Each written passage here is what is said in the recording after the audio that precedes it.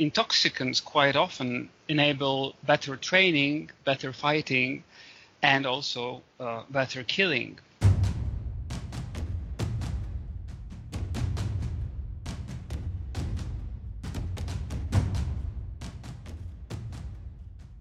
You're listening to War College, a weekly podcast that brings you the stories from behind the front lines. Here are your hosts, Matthew Galt and Jason Fields.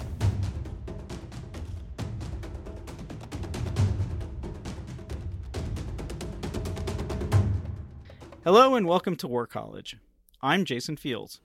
And I'm Matthew Galt. Why do soldiers fight? Maybe it's patriotism. Maybe it's comradeship. Maybe it's fear of their own side. Or maybe it's the drugs. For as long as there have been people trying to get high. It's no different in warfare. Fighters have used drugs to make themselves bloodier, stronger, more able to go without sleep. And for all those reasons, the people calling the shots have given them the drugs.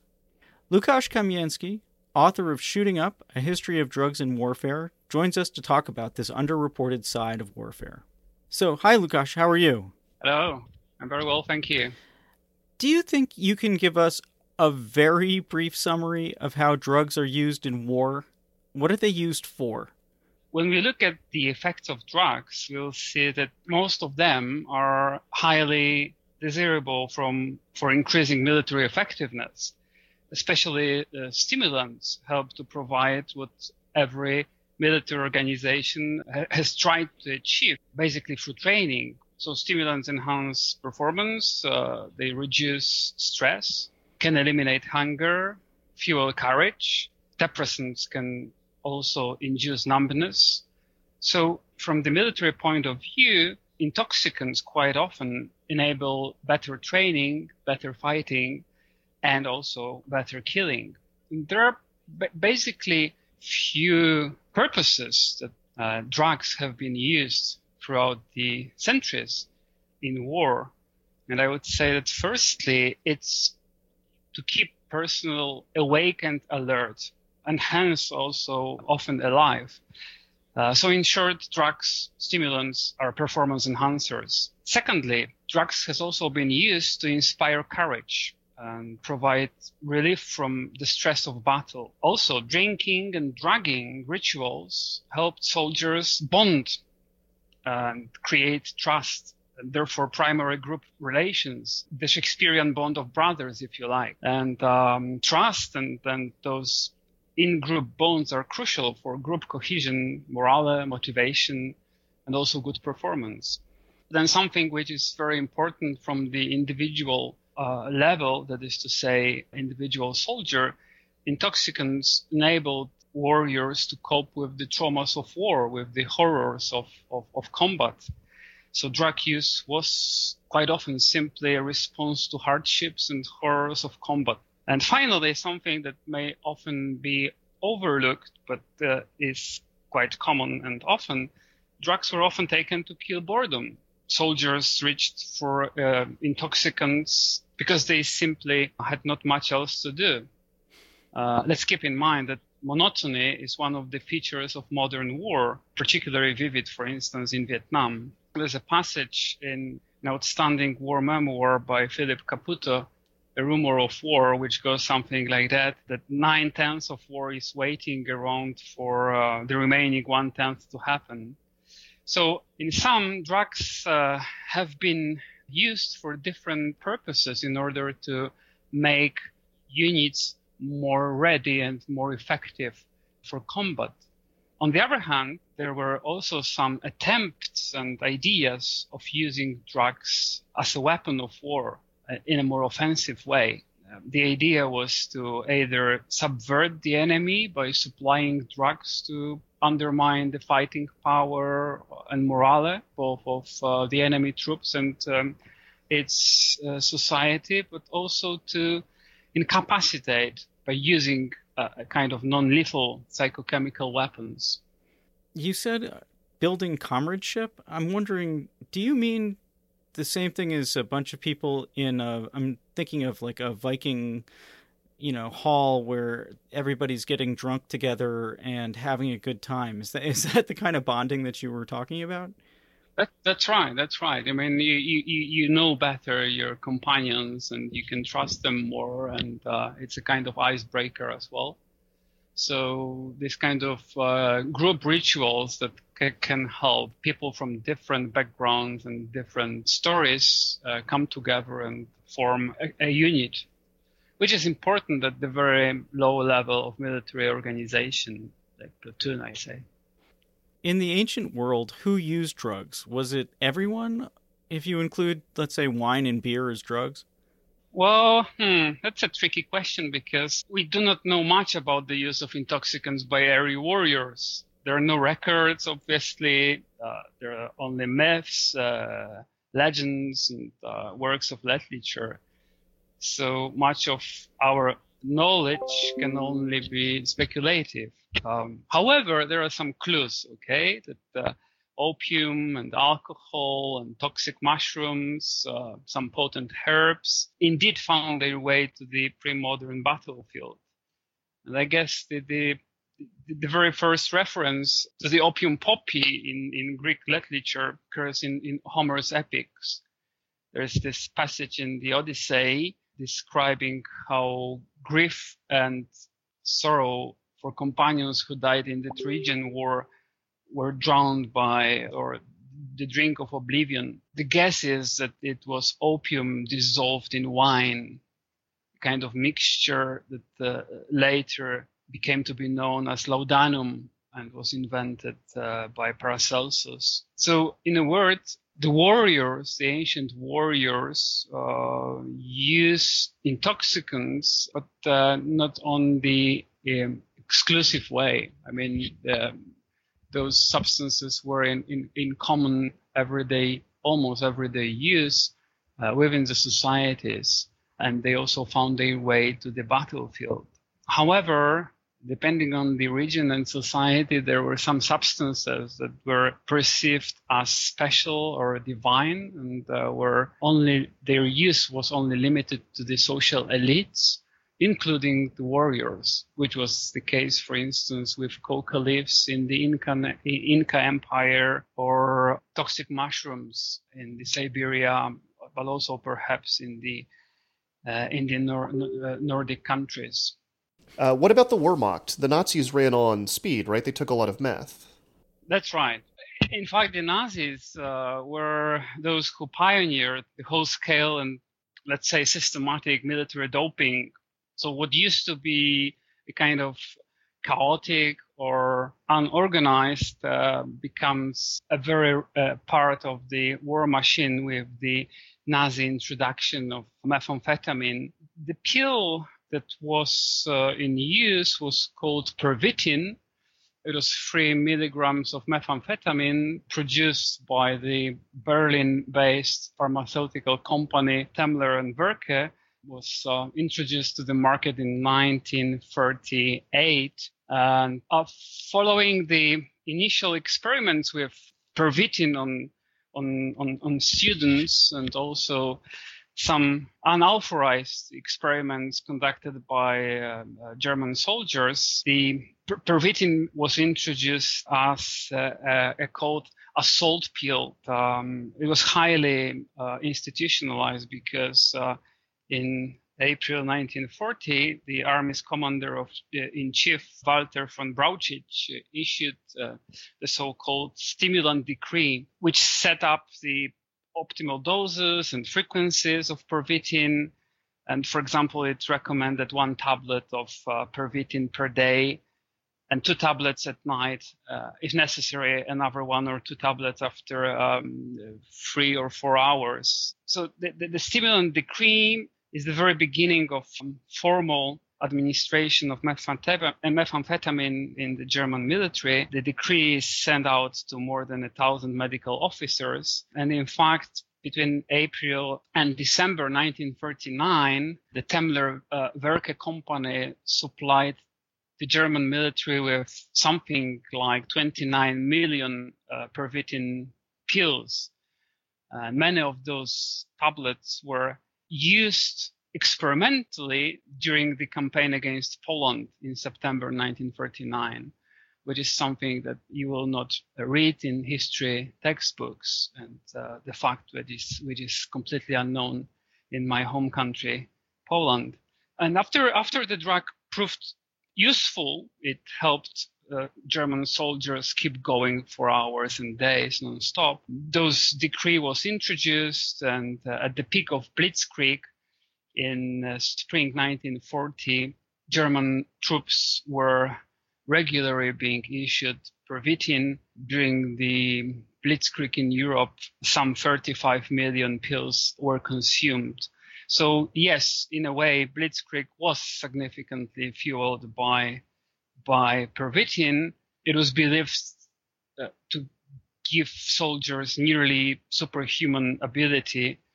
And in fact, one can think, how was it possible that, for instance, a tank unit could move for 2 or 3 days non-stop, or an infantryman could make 1,600 kilometers a day. The army on meth could fight longer with little rest. This is quite well described by Norman Ohler, the German writer, in his recent book Blitz, on the history of drugs in the Third Reich. Overall, it's estimated that during the Second World War, the German armed forces consumed some 200 million methamphetamine pills. It's an estimate, right? What about the Allies? The Allies, yes. The Third Reich was the first to introduce this kind of deliberate military doping, but soon Britain, the US, and also Japan followed suit. And they also began administering amphetamines to their troops. It was methamphetamine in Japan and amphetamine in Britain and the United States. So the British soldiers, mostly pilots, consumed about 72 million benzedrine amphetamine tablets. When it comes to the American war effort, it's very difficult to say, because what we know is the value of government contracts with the drug manufacturer Smith, Kline and French company. Those contracts amounted to almost $900,000. But what we do not know is the government procurement price, which was definitely and certainly much lower than the market one. So the American soldiers used between 2,500 and 500 million benzedrine pills during the Second World War, pills commonly known as bennies. When it comes to Japan, the emperor's army handed out tablets known as nekomoyo, which is to say cat's eyes. And perhaps the most famous amphetamine consumers in the Japanese armed forces were kamikaze, who, departing for their final flight, were not only given a shot of rice wine, sake, but also methamphetamine mixed with powdered green tea tablets known as tokuyuyo. What about side effects? I mean, none of these drugs really are magic, right? That's right. And what happened in the war was that guidances on the use of amphetamines were hardly met. They were quite liberally dispensed and used. And of course, there are some repercussions to prolonged and excessive use. More painful when it comes to methamphetamine, less when it comes to amphetamine, but still. So we've got mood swings and depression. There can be, when overdosed, this amphetamine psychosis, which includes paranoia, hallucinations, delusional thinking. Of course, there are some physical side effects like high blood pressure, and with continual use of amphetamines, the physical collapse can come within days. So in a way, the most challenging was the amphetamine hangover. So a soldier taking a drug was perfectly fit, but after the drug's effects faded away, he had to rest and was dysfunctional. unless he continued taking the drug, which was quite severe in the opening days of the Blitzkrieg for the German military. Many instances of undesired effects were recorded, which apparently led the authorities to introduce a more cautious and strict policy on the administration of methamphetamine. All right, well, that covers World War II, but soldiers don't stop using drugs after World War II. And I think what sticks in most people's mind is American drug use during Vietnam, especially more downers like heroin, marijuana, that kind of thing. Can you speak to that? I think this is more about in line with the escapism that you were talking about. The use of stimulants didn't end up with the Second World War. And when it comes to the Korean War, the Americans continued to push their troops, and the administration of dextroamphetamine became commonplace. So unsurprisingly, when we jump to the Vietnam War, we'll see a kind of an overall pharmacological war with drugs both prescribed and self-prescribed by soldiers. So apart from stimulants issued by the military, which was basically dextroamphetamine, American soldiers were heavily self-medicating themselves with any intoxicant that they could find. And Vietnam was a real drug paradise. The most popular intoxicant of war, non-alcoholic intoxicant of war, was marijuana. However, because of the media hype that generated back home in the late 1960s, the military felt pressure to take some anti-marijuana actions. So the story went that we are not winning the war, we are doing not our best because our soldiers are doping. So let's do something with this. The military introduced controls and arrests and confiscations and so on, which didn't result in an overall decrease of drug use, but in soldiers changing the substance. So they moved to heroin, which was very pure, the one available in Vietnam. It was 98% pure. It was called white snow, and it was apparently produced in the laboratories set up in Vietnam, operated also by the Chinese chemists. The idea was to supply American soldiers with as much heroin as possible and at the end undermine their fighting capabilities. There are official estimates that say that half of men who did drugs in Vietnam took heroin and opium. And overall, and these are Department of Defense figures, while in 1968 some 50% of soldiers in Vietnam took drugs, in 1973, the year of US withdrawal, they jumped to 70%. And the question is how to explain such a high rate of drug use. And the most reasonable answer is, I guess, that drugs helped soldiers to bear the burden of the war, cope with stress and trauma and the feeling of senselessness of the conflict, which points towards the contextual reasons of heroin use. In fact, the research conducted on the veterans back home in the 1970s revealed that most of the soldiers, the veterans who used heroin in Vietnam, stopped using the drug back home, and the overall rate came back to the normal 10% of the population, of the military population. It's interesting that people didn't use it when they came home.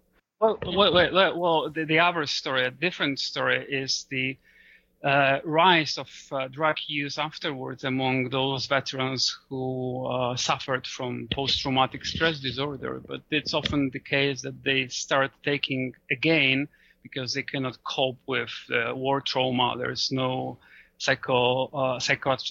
psychotic help, and the condition as such is not recognized as the medical condition until 1980 as the PTSD. So there is no help. They have to help themselves, and so they turn to alcohol and drugs. But there is no direct connection between, being in war and then, being addicted or having a heroin habit. What's going on today? Is our modern army still using these drugs? Is it mostly uppers? What about the Air Force?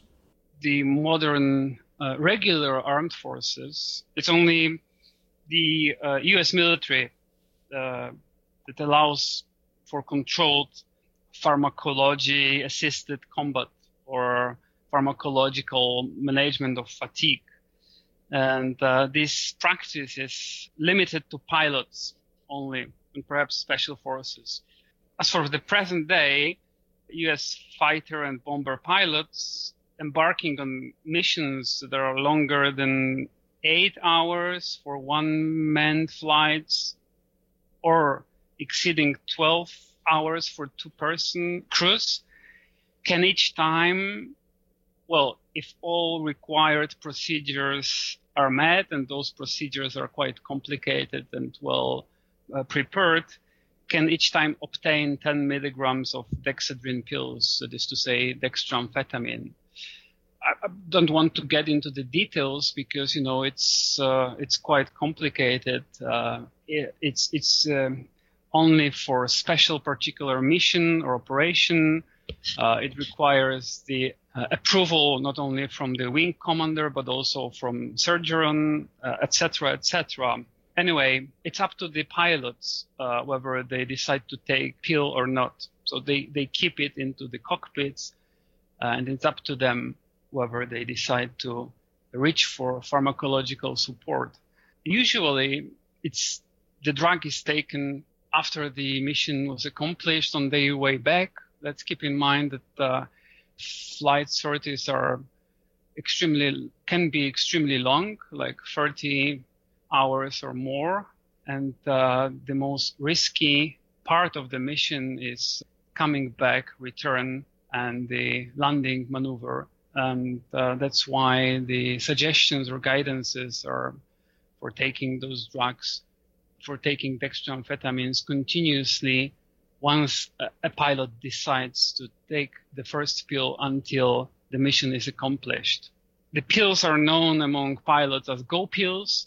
They've been quite extensively used during the Gulf War, 1990-1991. It's been reported that 15 or 17% of pilots during Operation Desert Storm regularly flew on go pills. And there were some units that most pilots used pharmacological support, which generated kind of anxiety among commanders that those pills may be habit forming and the pilots might be overusing them. There was some media interest. So in 1991, after the Gulf War, the chief of the Air Force introduced the ban on the go pills, and this gap in the use of dextroamphetamine by U.S. Air Force lasted until 1996. It was the practice was reintroduced with the beginning of operations during the Balkan War. So overall, historically speaking, the practice of using go pills has been very well established in the U.S. military back to the 1950s and 60s, with a very short period of discontinuity in the 1990s. There is another drug that has been introduced in 2003 because, there is this confusion about issuing substances that are controlled drugs. Officially, dextroamphetamine is a Schedule II controlled drug. So you're not allowed to take it without medical prescription, right? And it might be kind of uneasy for the military to say that what civilian pilots are not allowed to and forbidden, the military pilots are encouraged to do. So the military is looking for safer and non-amphetamine stimulant drugs. One of them is modafinil. It's marketed in the U.S. as Provigil and many other different and under many other different trademarks. It's actually not a new drug because it was discovered in 1970s in France, but it's a new class of drug. It's an augoric a psychostimulant, which means it stimulates without having all these bad side effects, which are usually caused by amphetamine. And by the way, modafinil, it's a very common lifestyle smart drug in the societies, in the Western societies. 90% of the sale of Provigil is off-label. So as I said, officially the US military is the only armed force that allows for the use of stimulants. However, we know that the Chinese army is reported to introduce its own stimulant. It's known in the West as Night Eagle. And if media reports are to be believed, it is set to turn Chinese soldiers into night owls and able to stay awake for even up to 72 hours, which is kind of mind-blowing. There are also some speculations about the Russians. The Russian military is perhaps using nootropics, the drugs that are banned in sports as doping, but have been quite popular in Russia. Actually, at Russian pharmacies, there are plenty of quite easily available nootropics. They were originally developed for astronauts back in the 1960s and 70s. They were used by the Red Army in the Afghan War back in the 1980s, and are perhaps used by Russian special force units today or rapid response units in emergency situations. Those drugs are under different names, but most popular are pentropyl or metoprolol. Of course, this is unofficial because officially we have no data about the Russian military using any kind of intoxicants so far as the regular forces are concerned, because the irregular militants are another story. Do you mean terrorists, or do you mean... what do you mean? Non-national, non-regular forces, be it terrorists, insurgents, militias, child soldiers, so on and so forth. It appears that the use of intoxicants, especially by non-Western irregulars, has become an inherent feature of the phenomenon. And there are plenty of examples. For example, Daesh, the Islamic State, had this substance of choice called captagon, which is a powerful stimulant known as phentyline. It's after entering the body and after digestion, it splits into amphetamine and a caffeine-like stimulant called theophylline. So it's basically the amphetamine-like stimulant. Invented in the early 1960s, became a lifestyle drug in the Middle East, but in the mid-1980s, it was recommended by the World Health Organization to be removed from the prescription sale because of its side effects and habit-forming properties. Yet it's the main lifestyle drug in the Middle East. So captagon was reported to be used in a very liberal way by ISIS fighters. The jihadist fighters have been reported to consume it pervasively, which was seen as one of the explanations of their savage and brutal behavior. It's also known that they've been taking opioid painkillers and hashish, as well as cocaine and heroin. But I would be careful to conclude that it's mainly psychostimulants that make them into fierce fighters. I would say that it's both jihad and psychostimulants too powerful intoxicants that turned them into murderous and savage fighters. So fueled by Captagon, they continued fighting, which was astonishing even after they were gravely wounded. So they kept going, even being seriously injured. And this is precisely also what the U.S. Marines experienced in the Battle of Fallujah in November 2004.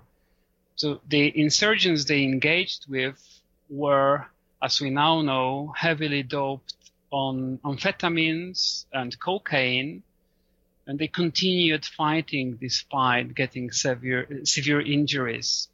So when the standard firing procedure to aim at the body failed, the Marines were ordered to refocus on headshots, and then the tactics became more successful, which reminds these guides on the methods of fighting zombies, that you can kill a zombie only by destroying its head.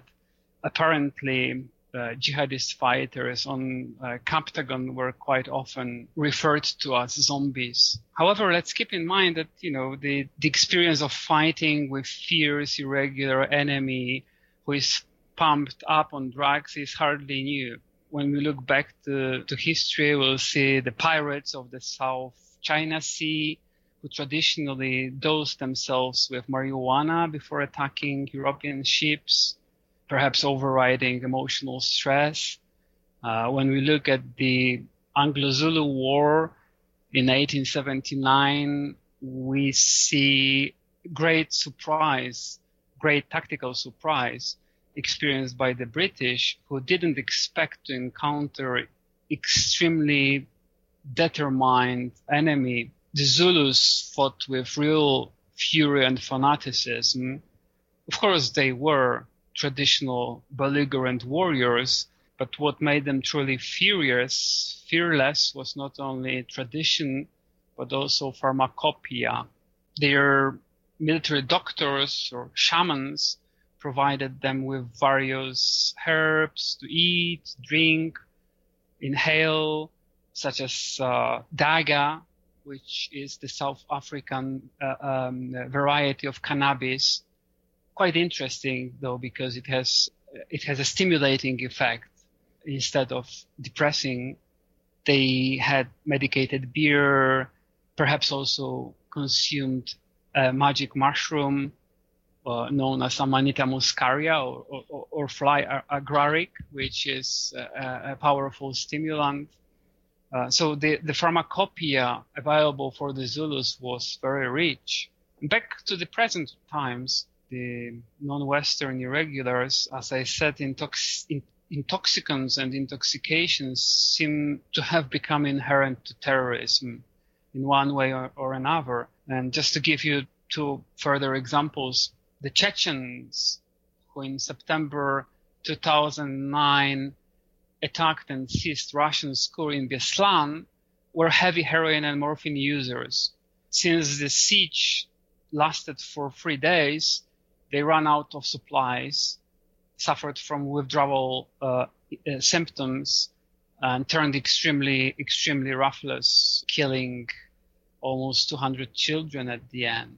And another example, the Pakistani Lashkar-e-Taiba terrorists who conducted a series of attacks in Mumbai in November 2008 were found out to being high on cocaine and steroids. And this perhaps enabled them to hold out against Indian special forces for nearly 60 hours with little food and rest. So in a way, we are experiencing today the enemy who is making use of intoxicants, mostly stimulants, to compensate for the lack of better equipment or training. But let's keep in mind that this practice shouldn't be surprising, because the Western regular militaries have been doing it for centuries. Łukasz Kamienski, thank you so much for taking us through this. You went all the way from Vikings to zombies. I think that's the title of the episode, From Vikings to Zombies. Zombies, A History of Drug Use in the Military. That's great. Thanks for listening to this week's show. If you enjoyed it, let the world know by leaving us a review on iTunes. It helps others to find the show, or at least that's what they tell us. We're putting transcripts of most shows online at warcollegepodcast.com, and you can reach us on Twitter, we're at war_college, and on Facebook, facebook.com/warcollegepodcast. We'd love to hear from you, so hit us up.